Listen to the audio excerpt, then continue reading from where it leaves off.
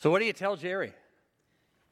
I mean, don't you want to say, Jerry, please, sweetheart, with all of my heart, I want to tell you there's going to come a day when there's no more tears, no more crying, no more pain, for the old order of things are passed away. Jerry, I need you to know, sweetheart, there is coming a day when there are no more goodbyes.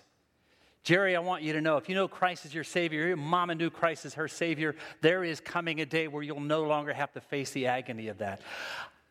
There is no way in my heart that my intention was to make you feel emotional this morning, although I know it does, because it's a true story. My intention this morning is to let you realize and understand how important what we do on Sunday morning is, and why we share the message of Jesus so readily, because we know we have the answer.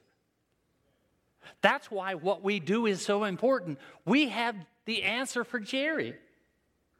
We have the answer for the Jerrys of life who need to know in the midst of all of their pain and suffering that there is a God who loves them and cares about them. There is a God who has given an answer. There is a God who's provided a way. There's a God who so loved this world that he gave his one and only Son, that when we receive him as Savior, we know beyond the shadow of a doubt when we leave this world, we'll see Jesus face to face. And when our loved ones who know Christ as Savior leave this world, we'll see them again. It's not some grand hunting ground in the sky or a golf course in the sky or anything that anyone said. It is the heaven that God has prepared for us. And we have the opportunity to share that message with all the Jerrys of life and everybody that you come in contact with, that we know beyond the shadow of a doubt that there is going to come a day when there's no more tears, no more crying, no more pain, for the old order of things are passed away. And for those of you and those of us who've all lost people that we love, who just don't know if we could say one more goodbye, isn't it incredible to know that we know the answer to that question? Because we've all been in situations where I don't know if I can say another goodbye.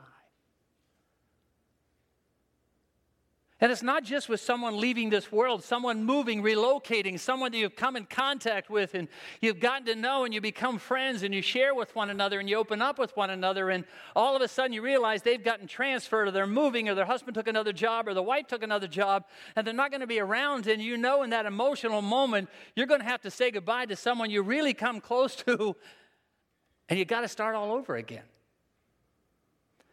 I said to you before, in the 40 plus years of ministry, the sin and sadness that I have had to deal with has taken its toll. And one of the things that take its toll the most is having to say goodbye to friends. I've been here 23 years. That's almost a quarter of a century. That's a long time for anybody to be around or for you to hear the same voice over and over again. At my last church, I had a friend who came to me and said to me in the first couple of years of my ministry, Dan, I need you to know you're keeping everybody out here. I said, what do you mean? He said, you're not letting anybody into your life. Why is that? I said, Jeff, I'll be honest with you. I fell in love with the people that I just ministered to for the last 5.5 years. And all of a sudden, after 5.5 years of that ministry, I had to say goodbye to people that I loved. And I'd already done it 5.5 years before that to another group of people that I really liked, who trusted me and poured their life into mine, and I poured my life into theirs. And to be honest with you, I don't want to do that again. He said, you're going to have to. And so for the next 9 years, I poured my life into that congregation. And I cried from Coudersport to Butler. And then after I signed my agreement to buy a house for the next 30 years, I cried all the way back. They said it's part of life. You have friends, you have relationships, you build community, and it's part of life. Now, this is the longest that I've ever been in any place. I'm like old gum. You can't get rid of me. But now, after 23 years, you're not just parishioners. You're not just people who sit in a pew. You're not just people that I see on a Sunday morning. You're my friends. And there's going to come a time in life when some of you will pass away, and I've got to be a part of your funeral, and I realize that we've developed such a deep relationship, and I have to say goodbye. And the best way to be able to do that is know there's going to come a day in Revelation 21 where I no longer have to do that. That there's going to come a day when God will wipe away all tears from their eyes, no more sickness, no more pain, and no more dying. Any of you looking forward to that day? I got to believe you are. What do you hold on to when you feel like that? What keeps you going? in the midst of all the uncertainties of life, what do you hold on to when you know there is going to come that day until I see Jesus face to face where I will have to say goodbye? Well, what you hold on to is what people down through the ages who know Christ as Savior have held on to all of their life, the one certainty in the midst of all the uncertainties of life, and that is heaven. Now, when you ever wonder what it's going to be like, when you hear the phrase heaven, what do you think it's going to be like? Hear things like streets of gold, angels with wings, who'll be able to fly all over the place, parties going on, pearly gates.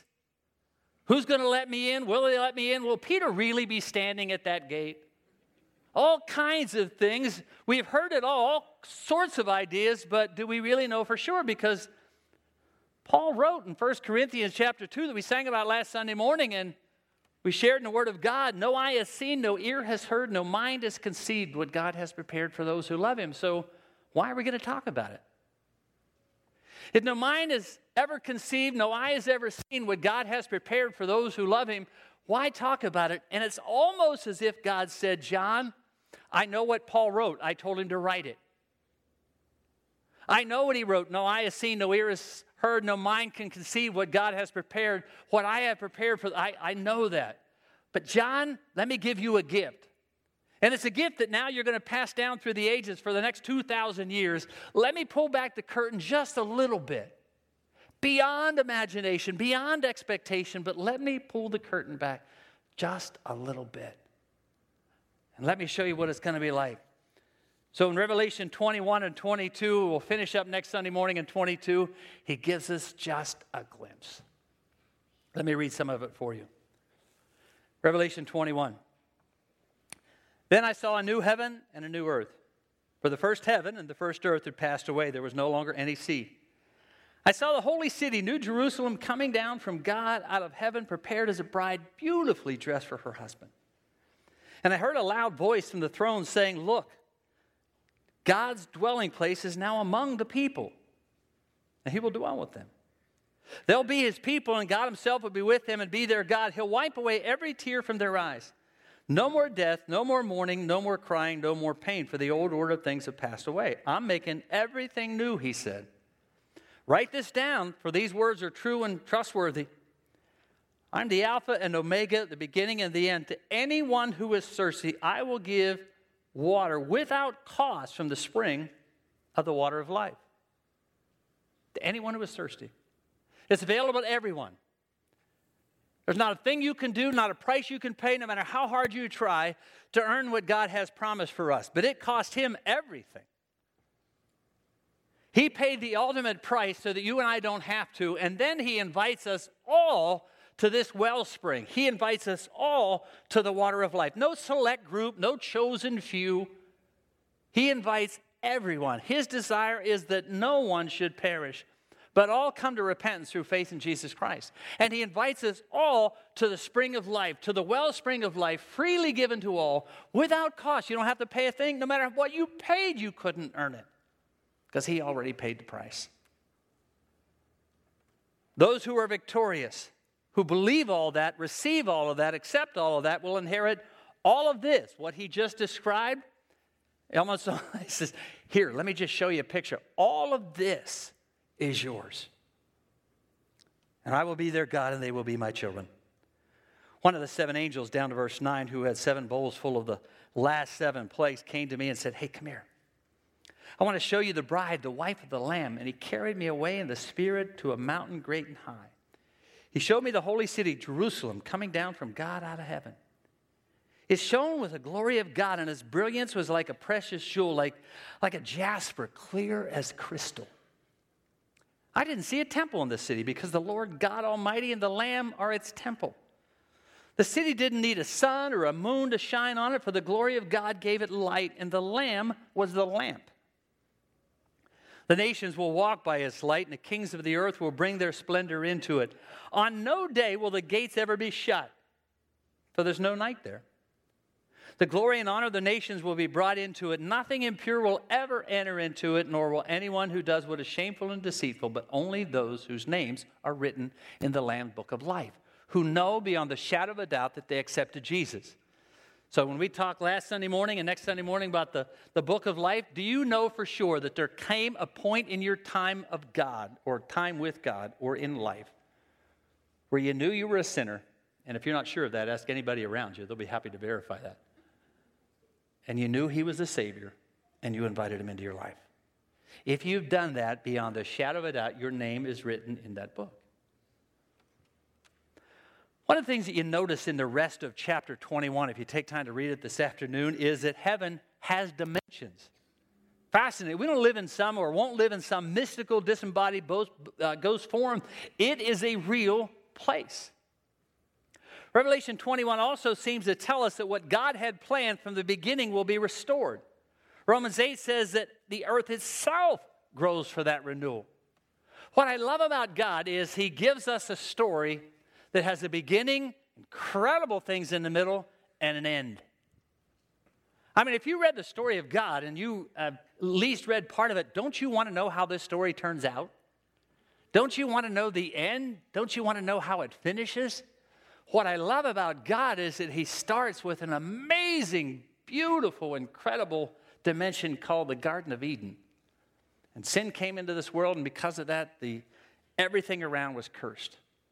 But he said, I need you to know there's going to come a day when that will be reversed, and everything I intended from the beginning will now come true. Creation waits in eager expectation in Romans chapter 8 for the children of God to be revealed, for the creation was subject to frustration, not by its own choice, but by the will of the one who subjected it, in hope that the creation itself will be liberated from the bondage of decay and brought into the freedom and glory of the children of God. We know that the whole creation has been groaning as in the pains of childbirth right up until that time. Revelation 22 verse 3 said, no longer will there be any curse. Do you ever wonder what it did look like at the beginning of time before the curse? Before the fall in those first 3 chapters of Genesis? God says, I need you to know what I had intended from the beginning is now going to happen. There are scenes in this life that take your breath away. If you've had the opportunity to travel anywhere beyond Butler, now my last church, they were born in that community, they lived in that community, and died in that community. Butler people are much more transient than that, right? So some of you have gotten out of Butler County, right? Anybody has never gotten out of Butler County? Okay, y'all traveled a little bit. Isn't there some things that take your breath away? I mean, you look at God's creative hand, knowing that in all of that, we're still under the curse, and you say, God, you mean you have a day where this is going to blow my mind? God said, yep. No matter what you've seen, how magnificent and incredible it is, I've got something even better than that. You imagine what heaven's going to look like in God's perfect form? We normally talk about going to heaven, but here in chapter 21, it seems to indicate that heaven comes to us. And as beautiful as heaven must be, one of the things that stand out for me in this chapter is that it's not just about scenery. It is about wholeness and about completeness. Heaven is not just about what you see or what you will see, but who you're going to be with and who you'll be. Heaven is not just about scenery or what it's going to look like. Heaven is all about who you're going to see and who you'll be with for the rest of eternity. You and I have all been to wonderfully breathtaking places in life. Probably have taken your kids there and they didn't fully appreciate that. And I got to believe when we look around the world, we don't fully appreciate what God has in store for us. A number of years ago, we took our kids, like everybody's supposed to do, to take your kid to Disney World. Right? So we took our kid to Disney World, and they loved it. We had a lot of fun. But for our normal family vacations, we went here to a hunting camp in Emporium, Pennsylvania, on stilts with an outhouse in the back. You know what our kids talk about more than anything else? We just got together the last few weeks while I was on a break. You know what they talk about more than anything else? Not Disney World or Disneyland. They talk about that camp with an outhouse. All the time. Had I known that, I'd have never taken them to Disney World. Had nothing to do with where we were. It had nothing to do with what we saw. It had everything to do with what? Who we were with. And we still to this day, 2 weeks ago, talked about all those incredible stories and all that fun. Never once, ever once brought up Disney World or Disneyland. All they ever brought up was that camp. John reminds us that heaven is not about the view. And the best part of heaven is not the view. But the best part of heaven is the people we'll be with and the kind of people that we'll become. You and I are going to be with people who believe in Jesus Christ down through the ages from all around the globe that we saw at the beginning of this. And we will be with God. Heaven is an upward call of God. Heaven is not an escape from this life. I can't wait for heaven. I just want to get out of this life and out of this mess. I want to see it all turned around. Heaven is not about an escape from this life. It is about an upward call of God. That's why Paul could write in Philippians, and I'm trying to decide, God, where do you want us to go at the end of this series? It's going to finish in a couple of weeks, and we're starting to do it. I'm about this close to Philippians that we're going to do, but one of my favorite sections that I'm sure you've heard before when Paul said, look, I need you to know no matter what I gain in this world, pales in comparison to what's ahead. I just need you, it doesn't even matter. What I gain in this world, it pales in comparison when I consider what I've found in Christ. I consider everything a loss for the sake of knowing Jesus. I consider it garbage, to be honest with you, that I may gain Christ, be found in Him, having a righteousness that I didn't earn, but came through faith in Christ. The righteousness that comes from God on the basis of faith, that He is who He says He is, that He does have an answer, that He is the Savior of the world, and I've invited Him into my life. I want to know Christ. The powers of resurrection, participate in His suffering, become like Him in death, that somehow I can attain all of that. I haven't gotten there yet. I haven't arrived at my goal, but I'm telling you, I take hold and I press on for that which Jesus took hold of me. I don't even consider myself having to fully taken hold of it, but I'm telling you what I do. I forget what's behind and I move forward to what's ahead because I know what's there.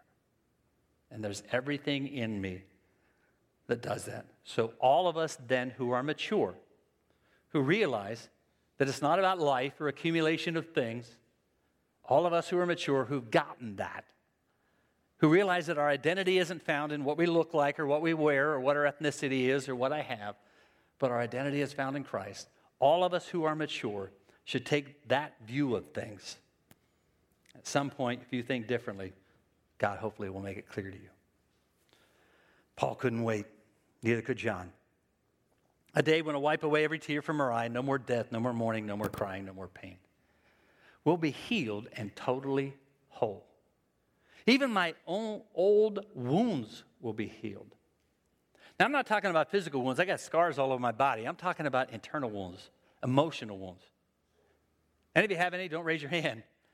But I got to believe that a couple of you in here have some emotional wounds from the past that every once in a while surface to the top, and usually at the most inappropriate times or the most difficult times. That all of a sudden, that old wound from the past, that old issue, the thing I've had to deal with, that thing that I couldn't understand, that person that hurt me so bad, whatever the issue may be, all of a sudden, every once in a while, at the most unusual time, it surfaces to the top and all of that. Won't it be amazing when there comes a day when that no longer happens? All of those old wounds from the past are completely gone. We guard those places, we hide them, but there's going to come a day when those wounded places will be completely healed and whole. On a number of occasions on a Sunday morning, we invite people to come forward to be prayed for. We anoint them with oil, nothing specific or magical or mystical about the oil. But we believe, as I said last Sunday morning, that God is our healer. And we ask God to heal. And I've seen God do some incredible things. I've seen God heal of cancer. I've seen God heal broken bones. I've seen God heal broken relationships. I've seen God do some incredible things. And I don't want to disappoint you in any way if you've been one of those where God has healed you physically, but I need you to know that particular healing on this earth isn't permanent. Your body's going to give up and die. Your body's going to give in, it's going to take its toll, and life will take its toll on you. So even if God has healed you now on this side of life, from some amazingly difficult circumstance or situation or physical dysfunction, you need to know, and I don't want to disappoint you, but at some point you're going to die. The body will eventually shut down. And those of us who are getting older now, I used to say those of you who are getting older, now it's those of us who are getting older. I turned 65 in a couple of weeks. It's just crazy. All right, those of us who are getting older, we all know that the body begins to shut down a little bit faster. We start out life crying and we end life crying, right? But there's going to come a day when there is no more of that. And the body that God gives us will be resurrected, reunited with Him, and our soul and spirit will be complete, and we will be forever completely whole for all eternity. No matter what the issue is, no matter what the circumstances are, that old order of things where the body falls apart, maybe 50, maybe 70, maybe 80 years, he says in Psalms. But I'm telling you, there's going to come a day when all that's gone, and I got a new order. All of creation, Paul said in Romans 8, is waiting for that. And we have a hope, not a hope that is seen. Who hopes in a hope they already have? But if we hope for what we don't have, we wait for it patiently, which is why John could say to people who didn't know how long they were going to be able to carry on this cause of Christ. The gospel had just started. Jesus died and went to heaven. The apostles saw some amazing things happen. Then all of a sudden, that incredible process where everybody was coming to faith and daily people were being added to the church no longer was happening. Church was being persecuted. Nero was in a rise. Everything was uncertain. And John writes to those people saying, look, it's tough. It's difficult. I just need you to know there is going to come a day. So hold on. Don't give up. I've seen it. I've gotten a glimpse of it. I'm writing it down. God has given me an unbelievable experience where somehow in some incredible way I got to see the other side. So don't give up. Hold on. Because there's coming a day when He'll wipe away every tear from our eye. No more death, no more mourning, no more crying, no more pain. That's why in light of that promise, Paul could write in 1 Corinthians 15, therefore, which means in light of everything I just said, my dear brothers and sisters, stand firm. Don't let anything move you. Always give yourself fully to the work of the Lord because you know that your labor in the Lord is not in vain. So no matter what this life brings, there will come a day. Which you're all in your head now singing Jeremy Camp's song, There Will Come a Day. I know that. Jennifer Leghorn was a student at Nyack College. Happened to be on the board of trustees for that. I read the story in one of their papers that came through. She had a passion for sharing her faith with high school students, especially those who kind of went off the rails. Probably because that's the time that she came to faith in Christ. She began her studies at Nyack in the fall of 2001 to pursue a degree in youth ministry. If you imagine where I'm going with the story, in the fall of 2002, she found out she had cancer. She had to take that semester off, but came back the next fall, and for the next 2 years, continued to pursue her goal. Against all unbelievable odds, during chemotherapy, surgeries, and pain, sometimes even getting better grades than the rest of the people around you who basically had a normal life. Because normal for her went on around her. It was anything but normal for that sweet little blonde girl from Long Island who just wanted to get her bachelor's degree so she could work with youth. Through many painful and sleepless nights, they never stopped her and her friends from having God moments in time. She never wanted to be known as the girl with no hair or the girl with cancer. She humored her friends with her incredible personality. Everyone who was privileged to know her were awed by her deep confidence in Jesus, her perseverance and her excellence under all of that pressure. She fought the battle as bravely as she knew how, until on May 9th, 2006, the day before her 21st birthday and 1 week before graduation, she died. She went to heaven. She wanted a birthday party knowing it may be her last. The plans were incredible and already underway, and here she ended up celebrating it in heaven, which is a pretty good place to share your birthday. May 14th, at a baccalaureate service, her parents were presented with her degree, and her best friend, Rebecca, came and read a letter that Jen had written to the entire student body. She said, it's been a long fight, hasn't it? But I haven't lost. I'm with Jesus. I'm alive and well. I live because I believe and trust in him. When I was told by Dr. Doom, I love that.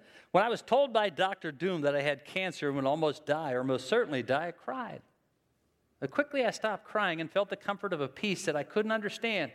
I remember Jesus saying, I leave you a peace, not as the world gives, but the one I give is a peace that passes all understanding. I'm not afraid of dying. Because in my heart, I truly believe there's a God and a heaven to which I will go. I hated the pain. I hated cancer. It hurt. It made me sick. I was tired and hated every moment of it. Yet at the same time, I had a hope in Christ that no matter what happened, I would be blessed. If I lived, the lessons would make me a better person. If I died, I get to see heaven. So I'm asking you to keep on turning to God, keep on trusting God in the good times and the bad, and the pain and the sorrow. Because I guarantee you, he will bring you through. This is my heart. I give it to you. All that God asks is that you open your hearts to him and trust and believe. He is my hope, and I'm proof that he's real. Hold on. It's worth it all. There will come a day when there are no more goodbyes. Until then, keep our eyes on Jesus. On many occasions, I choose to celebrate communion based on the context of the message, not the day of the month or the time that it is. And so this morning, I want to finish the message with communion. But to be honest with you, couldn't it be a better way to end this context here than a reminder that the price that Jesus paid is for all of us. And what you hold in your hands this morning is a symbol of that. So small and so insignificant by the looks of itself, that little piece of bread that's about a half an inch wide and a half an inch square is a reminder of the price that Jesus paid by giving his body and dealing with everything he had to on the cross. And then you hold a little cup of Welch's grape juice in your hand, and it's a reminder that my sins are gone and I'm forgiven. That when I receive Jesus as Savior, everything I've ever done, good, bad, but specifically the bad, and I come to him and confess and I receive him as my Savior, it's gone. I don't have to carry that around with me any longer. There's going to come a day when all of those old wounds will be healed, but in the meantime, because of what Jesus did, it's gone. And so this morning, you and I get to hold in our hands symbols of the price he was willing to pay, the cost that he was willing to pay so that you didn't have to pay that price, so that you could receive and drink from this water for all eternity that he refers to in Revelation 21. So don't take it for granted, and certainly don't take it lightly. It's an incredible moment when you realize how much he loves you and how much he cares for you. But the only way to have eternal life in that fountain is a personal relationship with Jesus. To know that you had come to that point of time in your life where you committed your life to Christ, you recognized your sin, you knew he was a Savior, you invited him in. And once you did that, you're a part of the family of God. You don't have to be a member of this church to share communion, but you do need to be a member of the family of God. And you can do that right where you are. Confess your sins, recognize that he's a Savior, invite him into your life, turn your life over to him. That's only the beginning of the journey, but it's the most important step you'll ever take in the beginning of that journey. Communion stores are going to come in a moment. They're going to take these and pass them all over the auditorium. And what you'll notice if you've not been here before is that everything is in one tray, so help the person beside you or around you. Take the bread and the cup and hold them for a while. Spend some time with Jesus saying, Lord, this life has been tough. I've had to say goodbye to a lot of people that I love, but I know they know Jesus, and I knew they knew Jesus, and I know Jesus. So I thank you for the promise of your word that because of what you did on the cross and my receiving that, I get to know that when it's all said and done, I get to see them face to face. And more than anything else, I get to see you. Gentlemen, ladies, if there are any, would you please come and serve communion? Hold on to it, like I said, and then I'll come back up and lead us in it.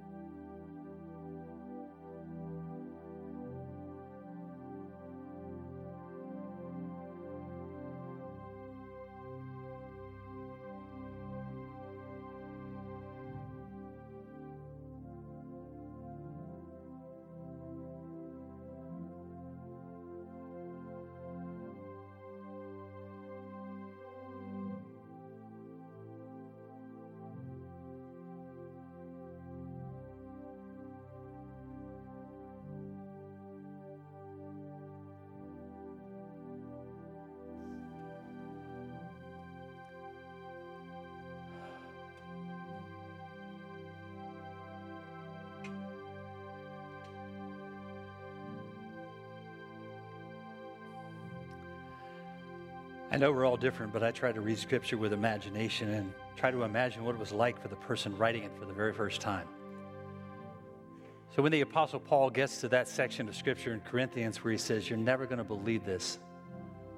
God has shown me what went on that day in the upper room, even though I wasn't there. It was the very night Jesus was betrayed. Can you imagine? The very night Jesus was betrayed. He took bread and he blessed it and he said, this is my body broken for you. Everything you'll ever need is from me and me alone. And so he gave it to them and they shared it. And then after supper, they took a cup and passed it around. And he said, this cup will forever be a reminder of the price that I was willing to pay. And by my blood, your sins are forgiven if you receive me as Savior. And then he goes on to say, every time you do this, remember me. Every time when you wonder about the future, every time when you wonder about your past, every time when you wonder about the pain, every time you do this, would you remember me? And know beyond the shadow of a doubt that I'm with you. Even through the valley of the shadow of death, I'll never leave you, won't forsake you. And I got a day that will blow your mind away. So you hold on to the end, because I guarantee you it will be worth it. Remember him. Share it.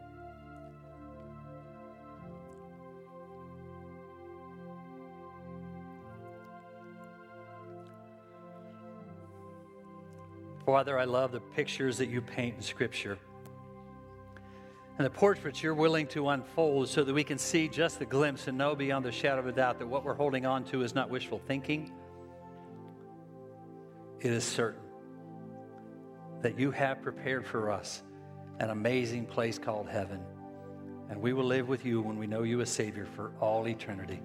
And we will celebrate what you have done. In the meantime, Father, keep our eyes on you. Keep us faithful and consistent as we look forward to that day. And we thank you for the promises of your word, that no matter how hard we lean on them, they will not break. So we praise you and we give you glory for what you have for us. In Jesus' name we pray. Amen. Next Sunday morning, the final chapter, which will be titled, It's Only the Beginning of the Next. That little clip that I showed you at the beginning is from a thing that I found that maybe some of you have seen before. It's called When Red Balloons Fly, if you want to look at it. But what that sheriff did, who's in that story, was incredible as to how he helped that little boy through that time of life.